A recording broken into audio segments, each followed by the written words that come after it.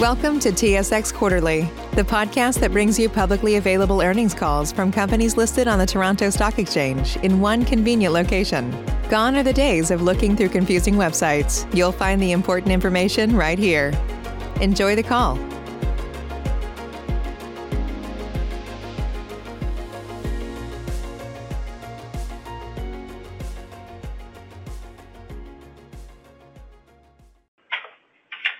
Good morning and welcome to Scotiabank's 2020 fourth quarter and full year results presentation. My name is Philip Smith, Scotiabank's Senior Vice President of Investor Relations. Presenting to you this morning are Brian Porter, Scotiabank's President and Chief Executive Officer, Raj Viswanathan, our Chief Financial Officer, and Daniel Moore, our Chief Risk Officer. Following our comments, we'll be glad to take your questions.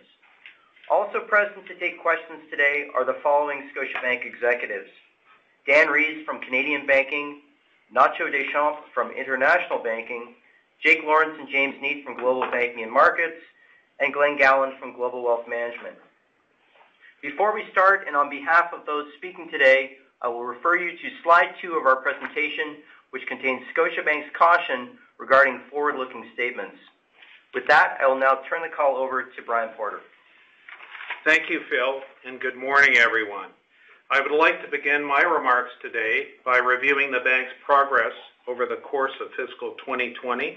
I will then turn the call over to Raj to review our financial performance and to Daniel to discuss risk.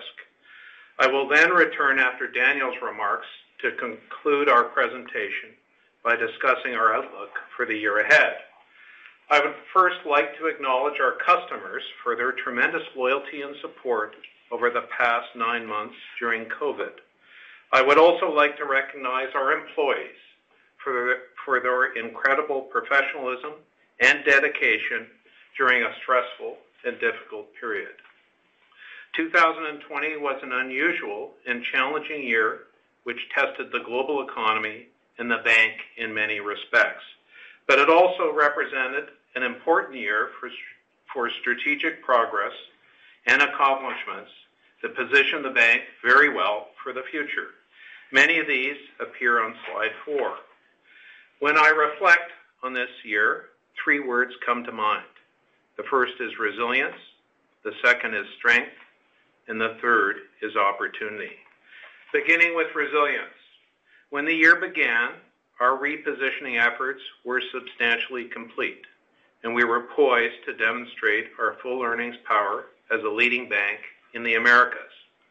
We had completed 4 divestitures in the first quarter and had fully integrated BVA Chile and our wealth acquisitions. We hosted a very successful Investor Day in Santiago, Chile, which showcased our strategic progress, highlighted our competitive strengths, and outlined the many opportunities for expansion and growth. Our first quarter results gave a clear indication of our progress and our growth path ahead. The rapid global spread of COVID-19 changed the outlook for 2020. It was not a scenario that anyone could have foreseen, but it was one which highlighted the resilience of the bank in many important areas. Our business operations performed extremely well. We transitioned smoothly to remote work environments. Our technology was robust and highly reliable. Our branch networks remained open for our customers throughout. Our resilience was also demonstrated by the strength of our customer support networks, including our branches, digital banking channels, and call centers, which handled record volumes during the year. Our capital was also highly resilient. Our Common Equity Tier 1 ratio rebounded strongly in Q3 and Q4 to settle at 11.8% today. The ability of the bank to generate capital even during times of extreme uncertainty and market volatility is undeniable. Furthermore, this quarter has provided clear evidence of the resilience of our earnings. We are well on our way to returning to full profitability, and our performance this quarter represents positive earnings momentum that we expect to continue in 2021 and beyond. Lastly, our diversified business model played an important role in our resilience as a bank. When one of our business lines encountered difficult business conditions, another was there to offset that weakness. Due to the investments we have made in recent years, we now have 4 large-scale business lines that provide important diversification by business activity and by country during times of uncertainty. Moving now to strength. Our resilience is testimony to the underlying strength of the bank. Our asset quality is one of our key strengths. We are primarily a secured and investment-grade lender. And throughout the pandemic, we have seen the benefits of our risk appetite with few sources of weakness in our lending portfolios. While some of that can be attributed to the scale of government assistance and government support and customer support programs, I believe our asset quality stands out. For example, our risk-weighted assets are lower today than when the pandemic began and below the levels of a year ago. In addition, our gross impaired loan ratio has declined year over year. Our strength is also reflected in our ability to provide extensive customer assistance during a period of stress. At its peak, we provided over $120 billion of direct financial support to our customers, including approximately $90 billion of payment deferrals to our retail customers and approximately $30 billion of additional facilities to support our business customers. This support achieved its objective of providing important relief and promoting financial stability. I believe these actions will serve to further deepen our customer relationships for years to come. In fact, we were ranked as number 1 in customer satisfaction for our response to COVID-19 among Canadian business owners. Finally, our strength in digital banking was evident this year, as lockdowns and a focus on safety prompted more customers to rely on digital channels. This resulted in a strong increase in digital adoption to almost 50% of all customers in 2020, while digital sales accelerated to 36% for the year. These digital trends will continue to play an important role in the future of banking. We look forward to providing additional insights on our digital progress next quarter as we refine our digital metrics for 2021. Finally, I would like to discuss the opportunities we have before us as we embark on a new fiscal year. With any crisis comes opportunity. First, we have multiple opportunities to either reduce or moderate expenses through efficiency and prioritization initiatives in order to improve our operating leverage. Our industry-leading productivity ratio and the benign rate of expense growth in 2020 reflects the priority we give to expense management. This will be a key area of focus for us in 2021. Secondly, 2020 introduced many customers to digital banking for the first time. This has provided an acceleration in digital adoption, which will provide material benefits to both customers and the bank going forward. Finally, with the expected introduction of a vaccine and the economic recovery more fully underway, the focus in banking will shift from capital adequacy to capital deployment. The bank has multiple avenues for capital deployment as a leading bank in the Americas. These include organic growth in our existing businesses, share buybacks when they are permitted, and acquisitions. I am confident we will take advantage of all opportunities that are in line with our strategy and enhance shareholder value. With that, I will turn the call over to Raj to discuss our financial performance. Thank you, Brian, and good morning, everyone. I'll start on slide 6. All my comments that follow, including the discussion of business line results, will be on an adjusted basis, which excludes acquisition and divestiture-related amounts and other adjustments outlined on slide 40. The bank ended the year with diluted earnings per share of $5.36. Pre-tax pre-provision income was down a modest 1%, or up 5%, excluding the impact of divestitures. Earnings from our P&C businesses were impacted by higher provisions for credit losses on performing loans and lower revenue driven by the pandemic. Global Banking and Markets had record earnings of over $2 billion, benefiting from strong revenue growth and prudent expense management.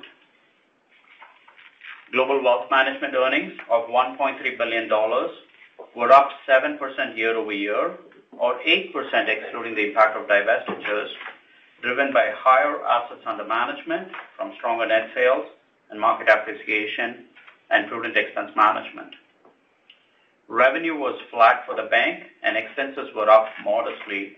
That resulted in operating leverage being negative 0.6 or positive 1.0% excluding the impact of divestitures. Moving to the all-bank performance for the fourth quarter on slide 7. The bank delivered over $1.9 billion in earnings, an adjusted diluted EPS of $1.45 for the quarter, an increase of 39% from last quarter. Revenue decreased 6% from last year, but a more modest 2% from last quarter.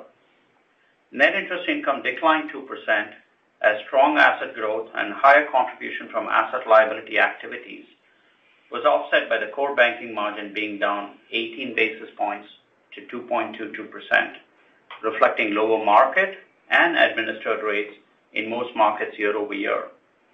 On a quarter-over-quarter basis, the margin improved 12 basis points, primarily due to better asset liability management as business line margins remained stable. Non-interest income for the quarter decreased 10% or 5% year over year, excluding divestitures, driven by lower banking, insurance, and other fee and commission revenues due to the slowdown in consumer activity, as well as the negative impact of foreign exchange.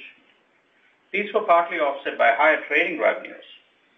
Sequentially, non-interest income increased in Canadian banking, international banking, and wealth management that partly offset lower capital markets revenue, which had a record third quarter.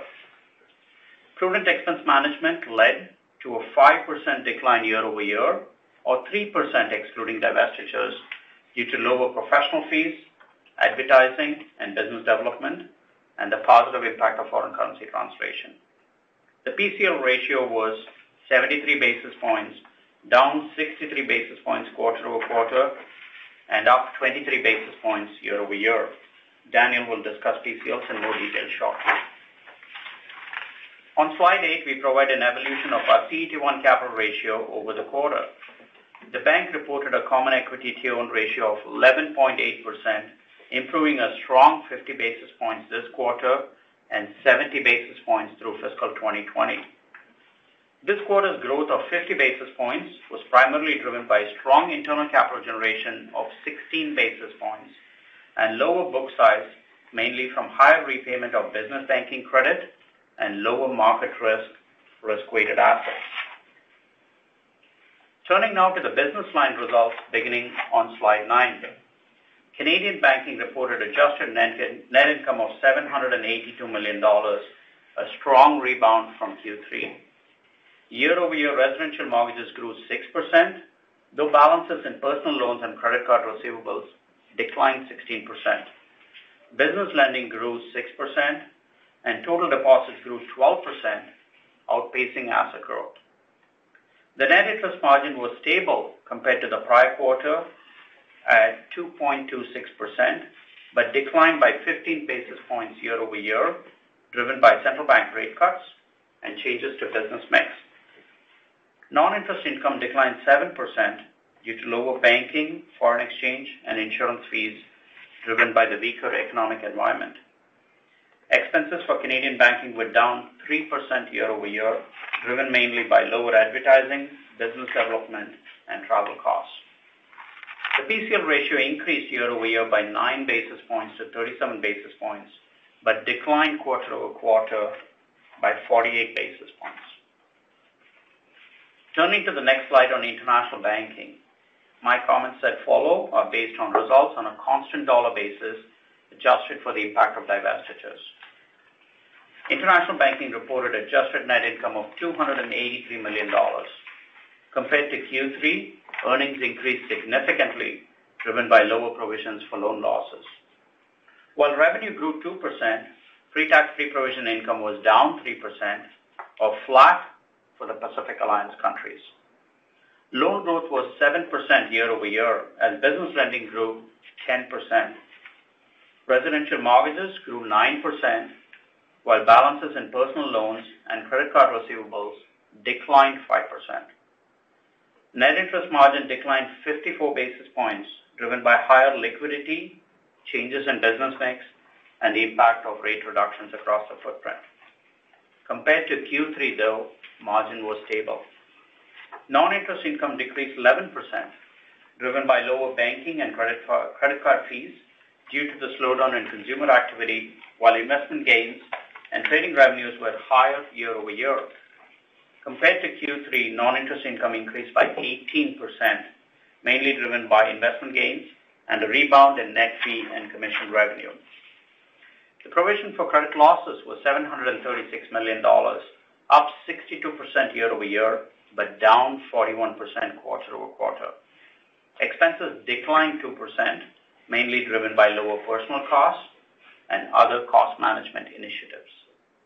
Let me highlight that in a challenging year, international banking pre-tax pre-provision income was modestly down 4%, while the Pacific Alliance countries showed high resiliency in decreasing only 1%.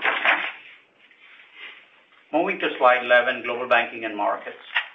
Net income of $460 million was up 14% year over year, driven by strong asset and deposit growth and robust fixed income trading revenues.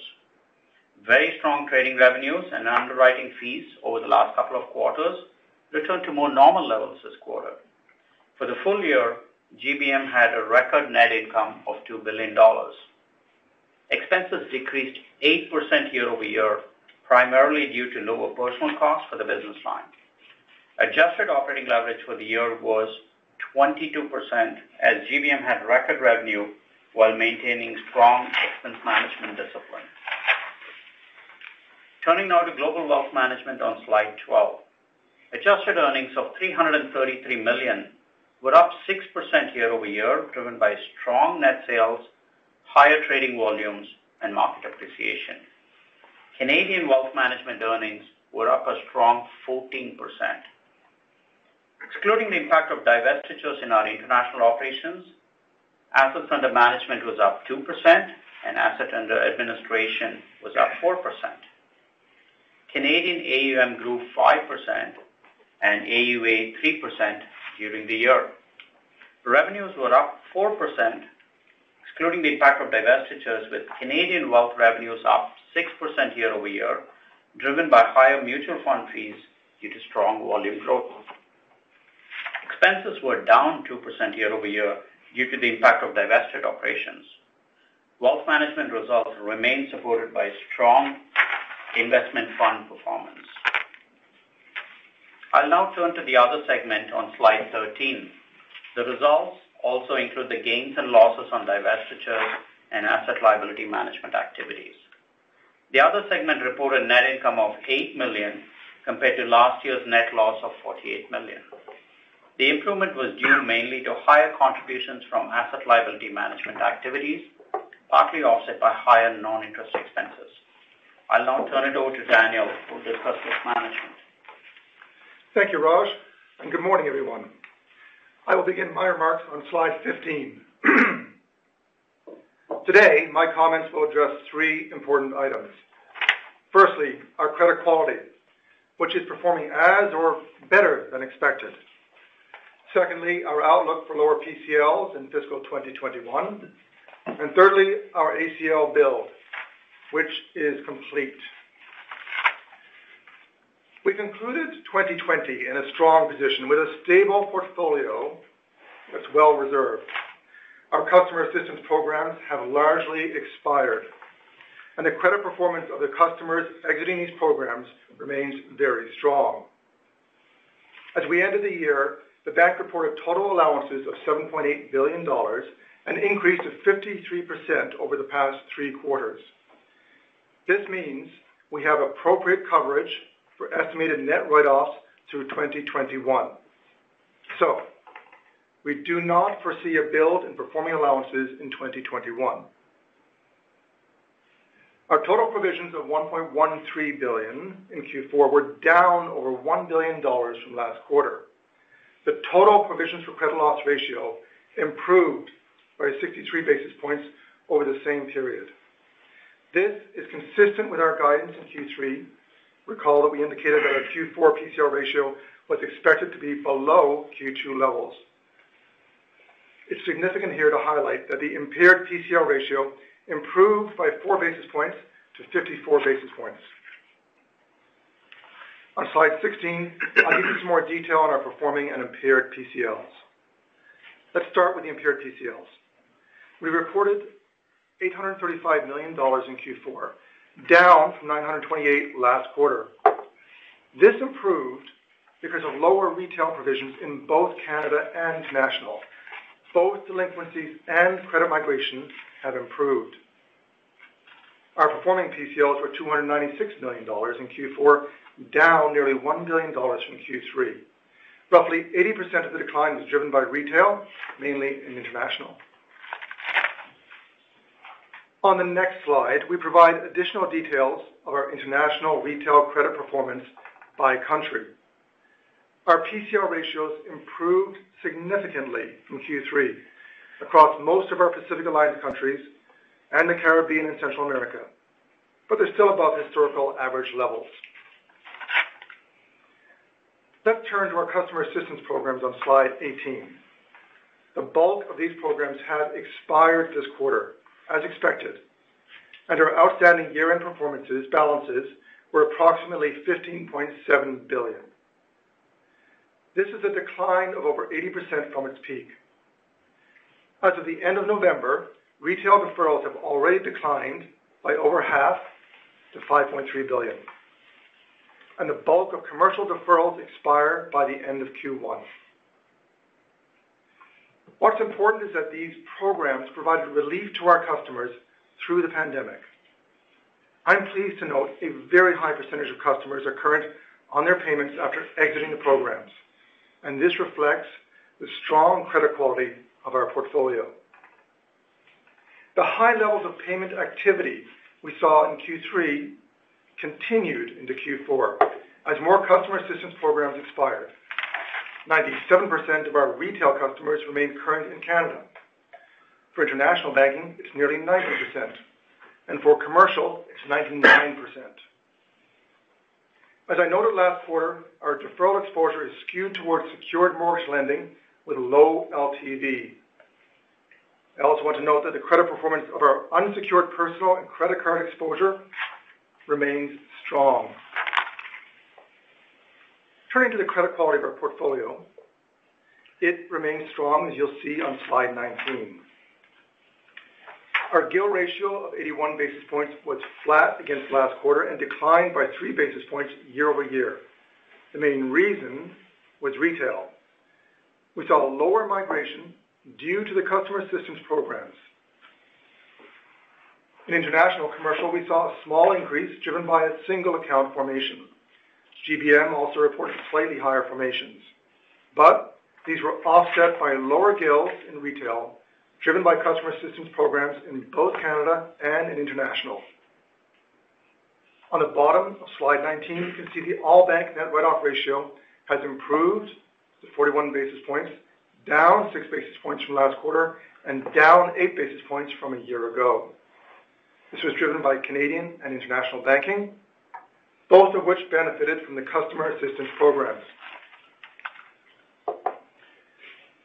In summary, 3 things are core to risk management at Scotiabank. Firstly, strong asset quality. Secondly, having appropriate allowances. And third, being there for our customers when they need us most. Our foundation is solid because we've done all 3. We see strong deferral payment trends. We're adequately provided to absorb net write-offs for the second half of 2021, and we're seeing our customers return to current status in line with or better than our expectations. As we look to next year, our allowance covers estimated net write-offs, and the build in our allowances is done. We expect our 2021 PCL ratio to average close to the level of prior years. I'll now turn the call over to Brian. Thank you, Daniel. I would now like to discuss our outlook for the year ahead. Given the uncertainties related to the pandemic, it's quite difficult to forecast with any real precision. That being said, there are several important factors that make us cautiously optimistic for the year ahead. The first is the scale of economic stimulus in response to the pandemic. The scale of stimulus from interest rate cuts, wage support programs, pension fund withdrawals, to name a few, is unprecedented. For example, fiscal stimulus in Canada, the United States, Chile, and Peru has averaged 17% of GDP, while monetary stimulus in Mexico and Colombia has averaged over 250 basis points. Policy actions by governments and central banks across our footprint have been numerous, decisive, and powerful. The second is the impact of stimulus. We are seeing clear evidence that the stimulus is having the desired impact across our footprint. In Canada, retail spending has reached pre-pandemic levels. The housing market is experiencing robust growth, and auto sales have largely recovered. Economic growth in the Pacific Alliance has bounced back with average Q3 GDP growth of 14% versus the prior quarter, with Peru posting a dramatic 30% GDP growth figure.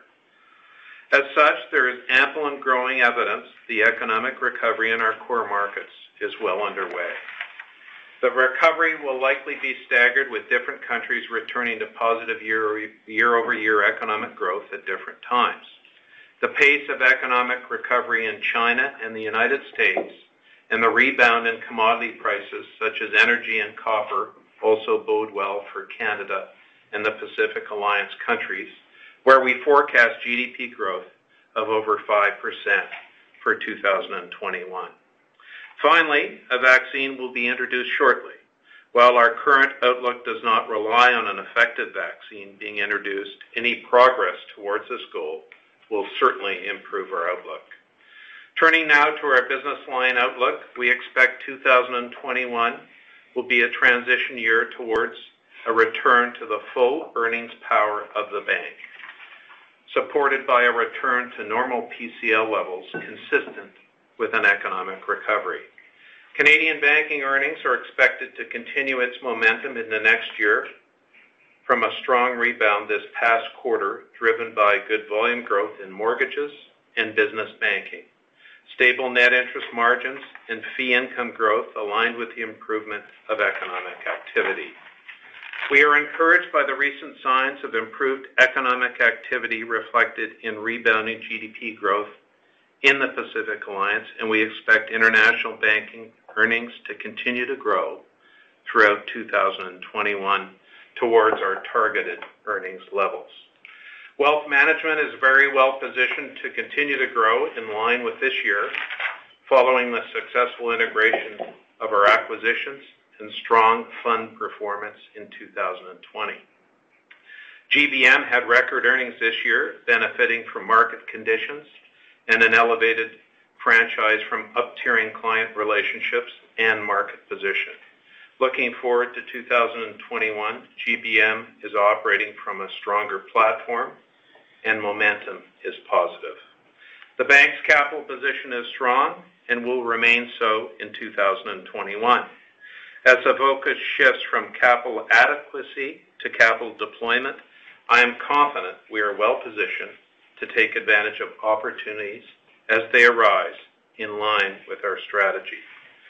In closing, we started 2020 well with solid performance in Q1, and we ended the year in Q4 with strong earnings momentum. I believe these results are indicative of the earnings potential in quarters ahead. This concludes my formal remarks, and I will now pass it over to Phil for questions. Thank you. Thank you, Brian. We will now be pleased to take your questions. Please limit yourself to one question and rejoin the queue to allow everyone the opportunity to participate in the call. Operator, can we have the first question on the phone, please?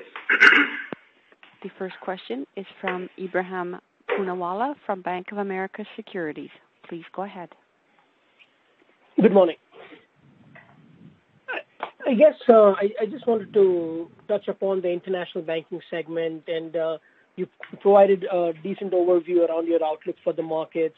If you could respond to this question in two parts. One, given there's been a lot of COVID-related volatility, a lot of political noise, has anything around Peru and Chile changed, Brian, in your mind in terms of the growth outlook for these markets, for what it means for Scotia? And secondarily, I went back to my notes, Raj, and I think earlier in the year before COVID, you expected earnings power for the international segment to be north of $500 million per quarter. I realize we're in a very different rate backdrop. Talk to us around what's realistic in this interest rate backdrop when we think about net income for the segment. Thank you.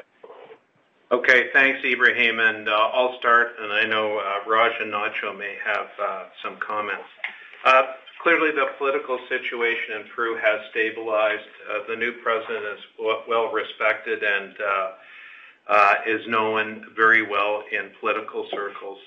It's very, in Peru, I know it's confusing to look at as from an outsider, but during our 20-plus years there, governments change from center-right to center-left, and the economy's run from the center. So if you look at it, S&P has maintained the country's investment grade rating.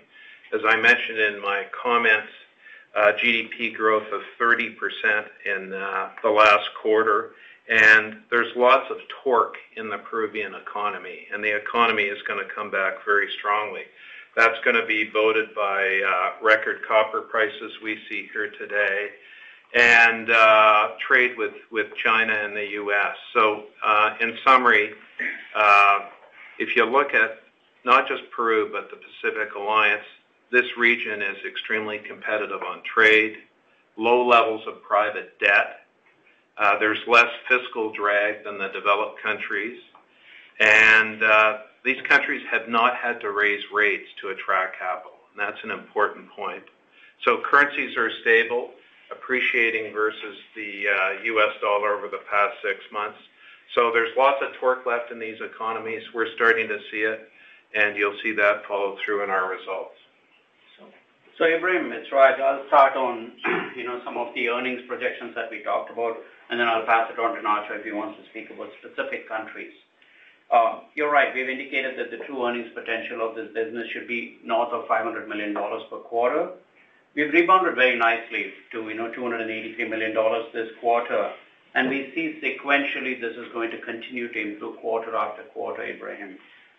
If you want to put a stake, I would say that $500 million should be achievable by Q4 of 2021 as net earnings. It's going to be driven by a couple of factors. Revenue growth is going to start because as retail starts coming back, which has been a drag because of the lack of economic activity, you're going to see that natural growth in our assets starting middle of next year in retail. Commercial will continue to be solid, we think, across the footprint. And most importantly, I think net interest margin, even this quarter you saw it only dropped 2 basis points across the footprint. We don't see large margin compression ahead of us. You might find a few basis points in a quarter or so, but nothing that should impact their revenue projections going forward. And finally, what I'll say is on fee and commission revenue. It's a big part of revenues of earnings of the international bank, particularly when you think about the Caribbean, Central America, but also the Pacific Alliance. You've seen the non-interest revenue grow sequentially this quarter, and we'll continue to see that, which is completely linked to the return of economic activity, which is the same driver that will relate to the retail growth coming back across the footprint. Over to you, Nacho. Well, I would just add maybe to your first question and complementing Brian's comments, Ibrahim. I think interesting about Peru, markets have responded well after the election of the appointment of President Sagasti.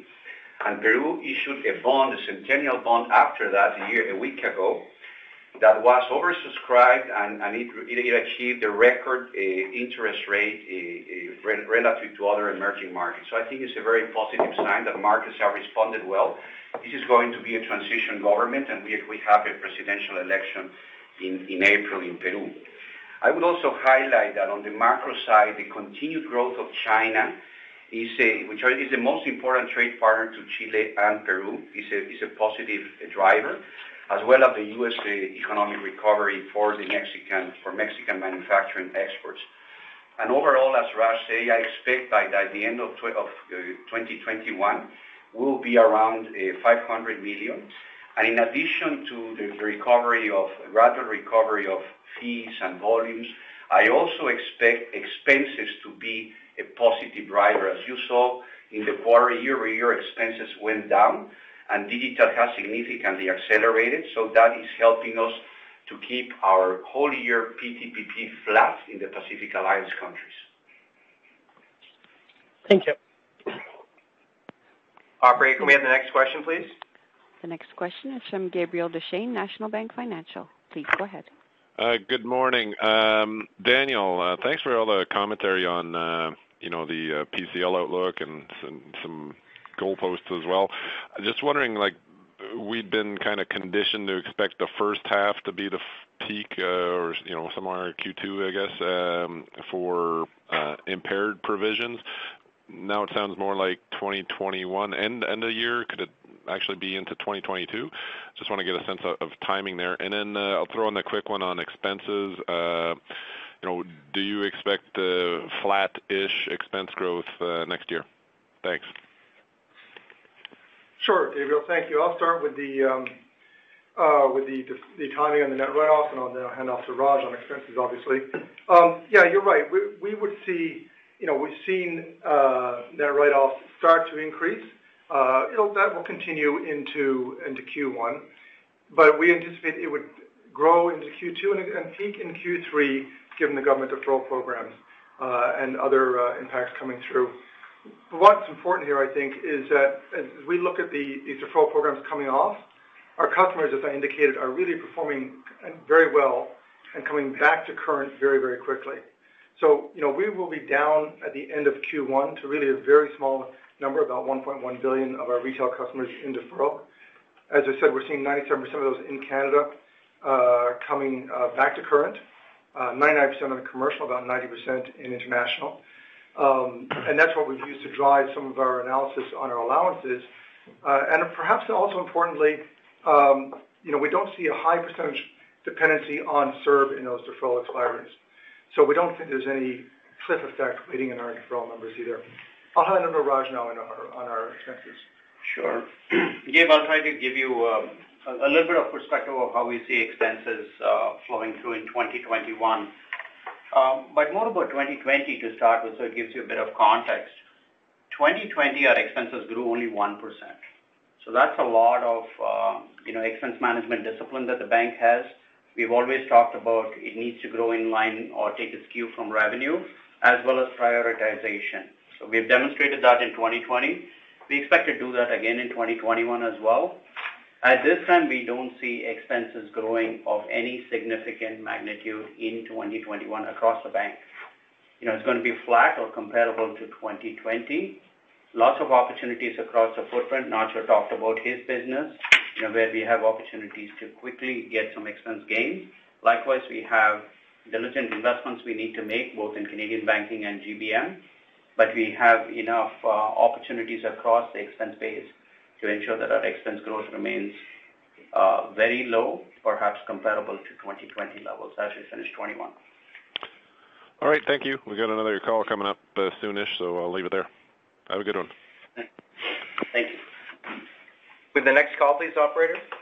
The next question is from John Aiken from Barclays. Please go ahead. Good morning. Nacho, when we look at the decline in the average loan balances in your segment, can you talk to how much of that was driven by lower demand and how much of that was actually Scotia potentially pulling back from the marketplace just to see how risk was going to settle out? Sure. Well, let's look at it first the whole year, because I think it's very important to see that we had a 10% increase in our loan book in the year.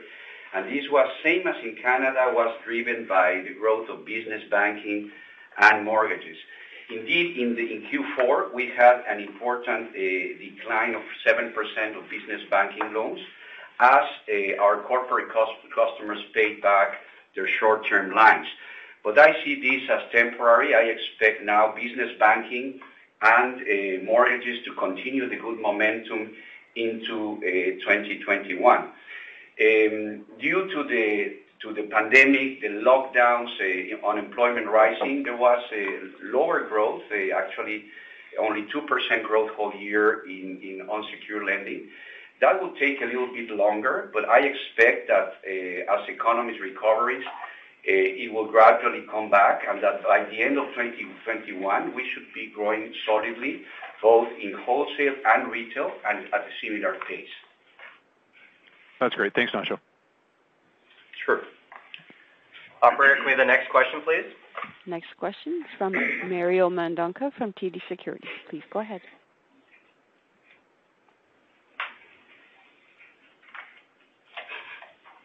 Mr. Mendonca, your line is open.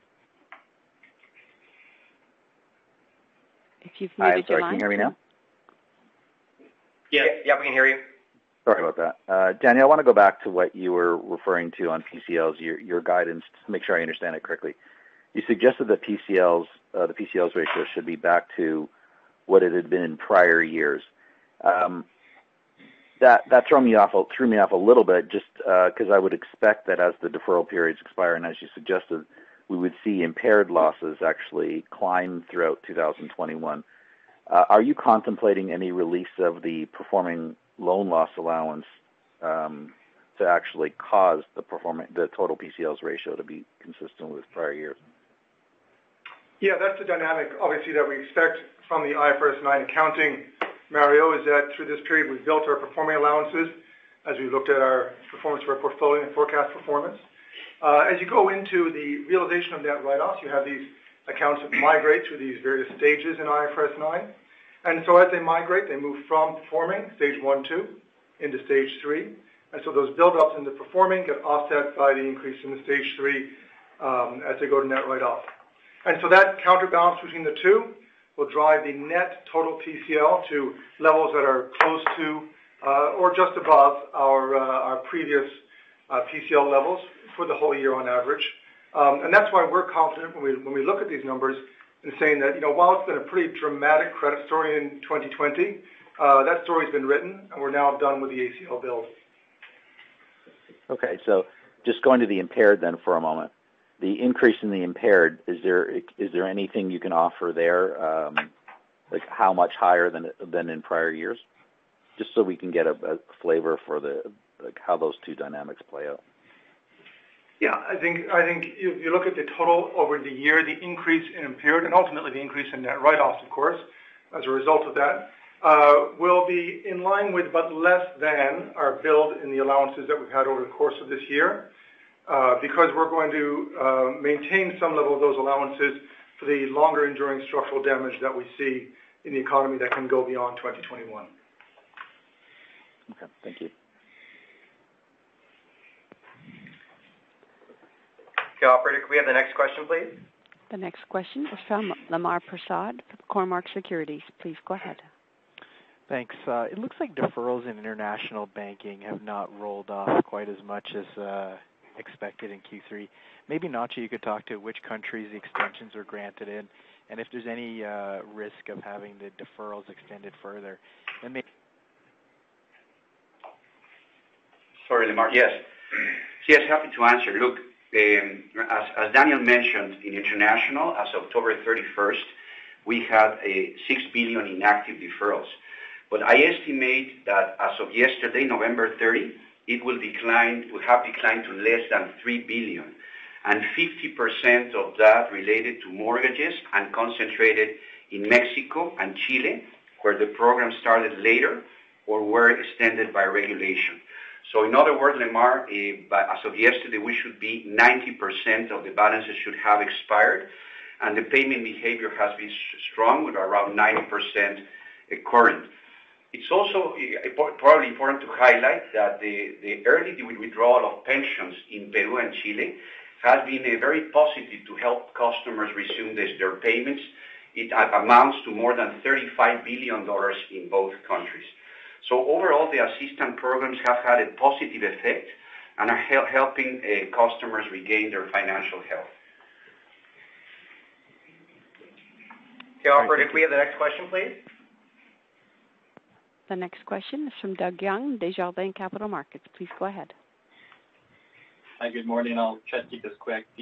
Brian, you mentioned in your prepared remarks buybacks as one way to deploy capital and acquisitions. And so any thoughts that you can provide us in terms of when you might think restrictions on buybacks or dividend increases might come off? And when you think of acquisitions, is that lower down on the totem pole when you think about the ways you're going to deploy capital? Thank you. Okay, thank you for the question, Doug. I think that the superintendent was pretty clear in terms of allowing buybacks and dividend increases in his speech last week. But from our perspective, we have our two top priorities in terms of capital allocation are investing in our own businesses, and we're doing a lot of that. And examples are in investment in our retail sales force in HFA, our mortgage unit here in Canadian banking, in global wealth management in terms of our sales force there as well. And there's lots of opportunities for us to invest in our own business. So that would be point one. Second would be share buybacks. We think our stock on a valuation basis is incredibly cheap. We understand the value in the organization and the earnings potential of this organization. So those would be the top two priorities for the bank from a capital allocation perspective. And anything to do with any acquisition or potential acquisition is just sheer speculation. We're focused on driving our own business here right now. Okay, thank you. Okay, operator, can we have the next question, please? Next question, Darko Mihelic, RBC Capital Markets. Please go ahead. Hi there. Good morning. My question is for Dan Moore. And maybe Dan, as a preface, this is to help me understand the adequacy of your reserve. So I'm looking at your deferral program, and what I'm interested in is not the percentage that is current, but I'm interested in the percentage that is not current. And I was wondering if you can help me understand, what is that number? And if they all went impaired eventually, what would that loss be? How would that stack up against your ACL? Yeah. So, firstly, let's be very clear, on the customers that are current, those have essentially all made a first payment. Okay, so they're cash flowing, and we feel good about that return to current from those customers. Secondly, your question was on coverage and how we feel about the coverage. We've had, Darko, a 63% build in our performing allowances over the course of this. We feel that's very adequate. And a couple of metrics to your question on that. First of all, if I look at business banking, we've got 28 quarters of coverage. Now, realizing obviously historical losses will not come up with the future losses, that feels pretty good. Secondly, on the stock of the expired customers, if I assume that all those expired customers go, all of my deferred customers, so still in deferral, if they all go to delinquency with a rate that is consistent with the 30-day delinquency rate that we've seen so far, and furthermore, all those 30-day delinquent go fully into net charge-off. It's a pretty conservative assumption for the whole book of business. On retail, I've got for cards 2 times coverage, and for loans 3.5 times coverage. So that's pretty strong coverage ratio on those extremely conservative assumptions. So that's one back of the envelope metric we can use, Darko, to think about how strong our allowances are, and that's what gives us confidence in our outlook and our credit quality going forward. Okay, so but just to be clear, Dan, the numbers that are currently have not made a payment, they're currently not classified as impaired. How big is that number across the various books? It's less than one. It's about or less than 1%, Darko, of the customers that have not made a payment that have expired and returned to current. Okay. Okay. Okay. I may follow up with you. Thank you. Yeah, happy to. Okay. Thank you. Operator, can we have the next question, please? The next question is Scott Chan from Canaccord Genuity. Please go ahead. Good morning. Maybe not just on international and maybe kind of tying with your expense comment. I noticed the branch count was down significantly, and it kind of equated to overall 10% quarter for quarter. How much of that was due to divestitures, and how much of that was due to core from your actions on your part? Well, I would say, Scott, it has to do mostly with the digital dividend. There's some impact of the integration synergy, but really it is because the way consumers have adopted technology due to COVID is truly unprecedented. And we have seen in the Pacific Alliance countries where the average age of our customers is around 30 years old, a tremendous growth both in digital adoption that has gone from 35 to 46%, and digital sales that have gone to 30 to 50%. So this is a trend that accelerated, but if you see our last 4 years, we have reduced gradually our branch network by 150 branches in the past 4 years. So this accelerated during COVID due to the acceleration of digital. Branches continue to play a key role, and actually one of the key changes is that we are onboarding digitally customers end-to-end in branches, and that is increasing in not only customer experience, but it's also increasing productivity and improving efficiency. So this is what has happened, and I expect that this will continue more gradually in future years. But I expect our expenses will continue to go down in 2021. Great, thank you. Okay. Operator, can we have the next question, please? Next question is from Sohrab Movahedi from BMO Capital Markets. Please go ahead. Hey, thanks. Just wanted to go to Dan Rees. He's had it easy a little bit, so I thought I'd catch up with him. Dan, Brian mentioned in his remarks that there's going to be some good continued momentum in your business.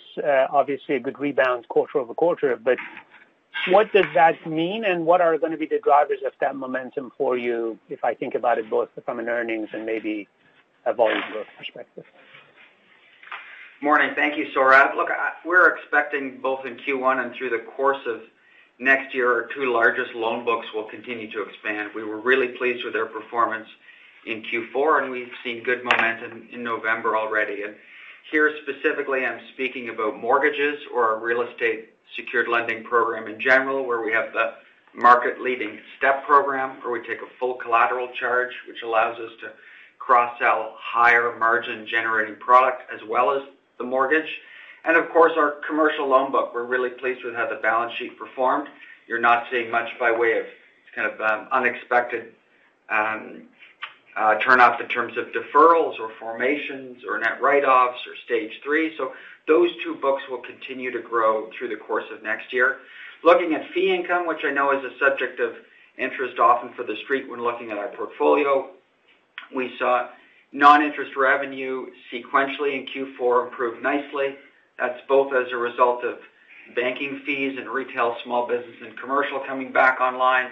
We're very pleased with the sales performance that we're seeing in our mutual fund business, as well as credit cards and insurance where we're undersized, and we still see opportunity to return to our natural share. So in addition to those comments, I would just double underline Quebec. We established some time ago that we're a little out of balance in terms of our regional prospects. We've been making steady improvements brick by brick at building our franchise in Quebec, and the performance this year and expectations for next year continue to be very good. And Dan, just on the margins, you think you should be able to maintain it given the mix that you have from here, or do you foresee more margin pressures? I think the outlook for margins for the Canadian bank, I think, are good for next year. We think we're pleased that we stabilized this quarter, and I think as the mix continues to improve, we're optimistic with regards to fiscal 21. I think, Sohrab, to be specific, their margin in Q4 was 226 basis points. That's what we expect to continue throughout 2021 for Canadian banking. Okay, thanks for that clarification. Okay, operator, can we have the next question, please? The next question is from Paul Holden, CIBC. Please go ahead. Thanks. We'll try to keep this quick. As we think about the international banking and the return to that 500 million quarterly run rate, want to get a better understanding of how travel and FX transactions and other fees you generate from travel might play into that. Like, do we have to assume a return to normalization in travel, or are there offsets such as the expense reductions you've been focusing on that help you get to the 500 million, even if travel remains subdued? Thank you for your question. No, I think it is beyond travel. Let me put it this way. We are still today in Q4 20% below our fees and commissions that we had a year ago. So I see this as an opportunity that this gap will gradually reduce as the economies recover. And as I said, there's been already a strong rebound. And actually, we had an 8% increase in net fees and commissions in the quarter. So this is going to be a gradual recovery. Of course, as travel recovers, particularly in the Caribbean, that will have a positive impact in the second half of 2021. Okay, thank you. Okay, operator, could we have the next question, please? The next question is from Mike Rizvanovic from Credit Suisse Securities Canada. Please go ahead. Hi, good morning. I wanted to go back to Nacho on the Pacific Alliance. So I'm just focused a bit on the commercial loan growth, and I know it's been a challenging period the last few months, but if I compare your growth versus industry peers, and it's really in all four countries, it looks like there has been quite a bit of underperformance. I'm wondering if you can talk to that a little bit.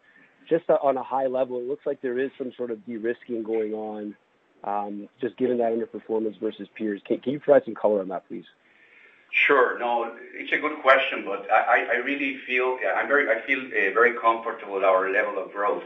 There's some distortion of growth because of government guarantee programs for new lending, and some of our peers have a greater participation. I feel very, very comfortable with the level of participation because we provided it to our clients that need it. But if you exclude that, I think we are performing well relative to peers, and with a good balance with profitability. Actually, our performance relative to peers in terms of revenues, in terms of NIM, in terms of PTPP, is very strong in the Pacific Alliance countries, especially in Mexico and Chile. Once this support from government programs absorbs, I expect you will continue to see our growth align with the market. And retail, as I mentioned already, it will be slower, but it will gradually pick up as customers come out of customer assistance programs and employment recovers as it is already trending. Great. Thank you for the color. Okay, operator, could we have one more question, and I think this will be the last question. Thank you. The last question will be from Ebrahim Poonawala from Bank of America Securities. Please go ahead. Hey, thanks for taking the question again. Brian, you mentioned capital deployment becoming a factor next year. I was just wondering if maybe, Raj, you can address CET1 at 11.8%. What's your outlook in terms of as impairments rise, RWA inflation impact around the capital ratio? And remind us where you think the bank should be operating 12 months from now if the macro outlook is improving. What's the steady state CET1 that you'd like to operate the bank at? Thank you. Thank you, Ibrahim. Strong capital rebound this quarter, as you saw, 11.8%. I talked earlier about stress tests that we run to see, when the economy recovers and so on, what could be the structural damage across our portfolio. The analysis always seems to indicate it's no more than 40 basis points, Ibrahim. And when we think about capital deployment, that will happen next year with growth, but also backed up with strong internal capital generation, which, as you know, is about 10 basis points per quarter for this bank with normalized earnings. We think our capital ratio will be certainly north of 11.25, closer to about 11.40 as we think through next year. It's a little difficult to answer what is the optimal capital. I think optimal capital, we've been through the largest stress test that you can imagine in this last year, and with the exception of one quarter where our capital ratio is 10.9%, it's been comfortably north of 11. So we'll be informed by that as we think through, but it's going to be something around the 11% range, I would assume. But as capital deployment opportunities arise for us, we think that it's very easy to manage our capital while consistently deploying it to, provide returns to all our stakeholders. Got it. Thank you. Thank you. All right. Thank you, everyone, for participating in our call today. On behalf of the entire management team, I want to thank our investors and analysts for participating in our call today. I also want to thank all our employees for their continued focus and hard work to deliver to all our stakeholders, and our customers and shareholders for their loyalty and support. We wish you all a safe and happy holiday season and look forward to speaking with you again at our Q1 2021 call in February 2021. Have a great day, everybody.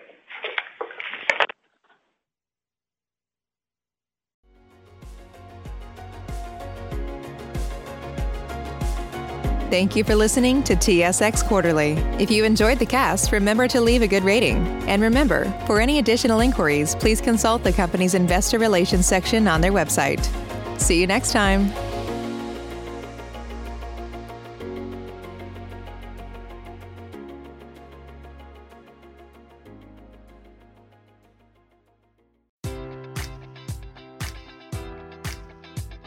Enjoy all your favorite sports like never before at BetMGM. Sign up using code Buckeye and receive up to $1,500 back in bonus bets if you don't win your first bet. When you register with BetMGM, you'll get instant access to a variety of parlay selection features, live betting options, and the best daily promotions in the business. And with BetMGM at your fingertips, every play and every game matters more than ever. Place your money line, prop, or parlay bets with the king of sportsbooks today. Sign up using code Buckeye and receive up to $1,500 back in bonus bets if you don't win your first bet.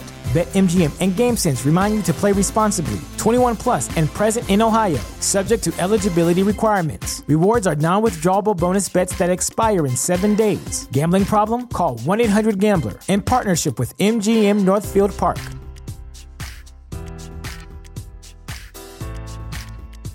Sick of being upsold at gyms? My guy, you're currently a base member? For $90 more, I can upgrade you to our Shred membership. For $130 more, you'll be a Swole member. And for just $300 more, you'll reach Sweat Platinum. At Planet Fitness, you'll get energy without the upsell. Never pushy, always free fitness training and equipment for every workout. It's fitness that fits your budget. Join Planet Fitness for just $1 down and $10 a month. Cancel anytime. Deal ends Friday, May 10th. See Home Club for details.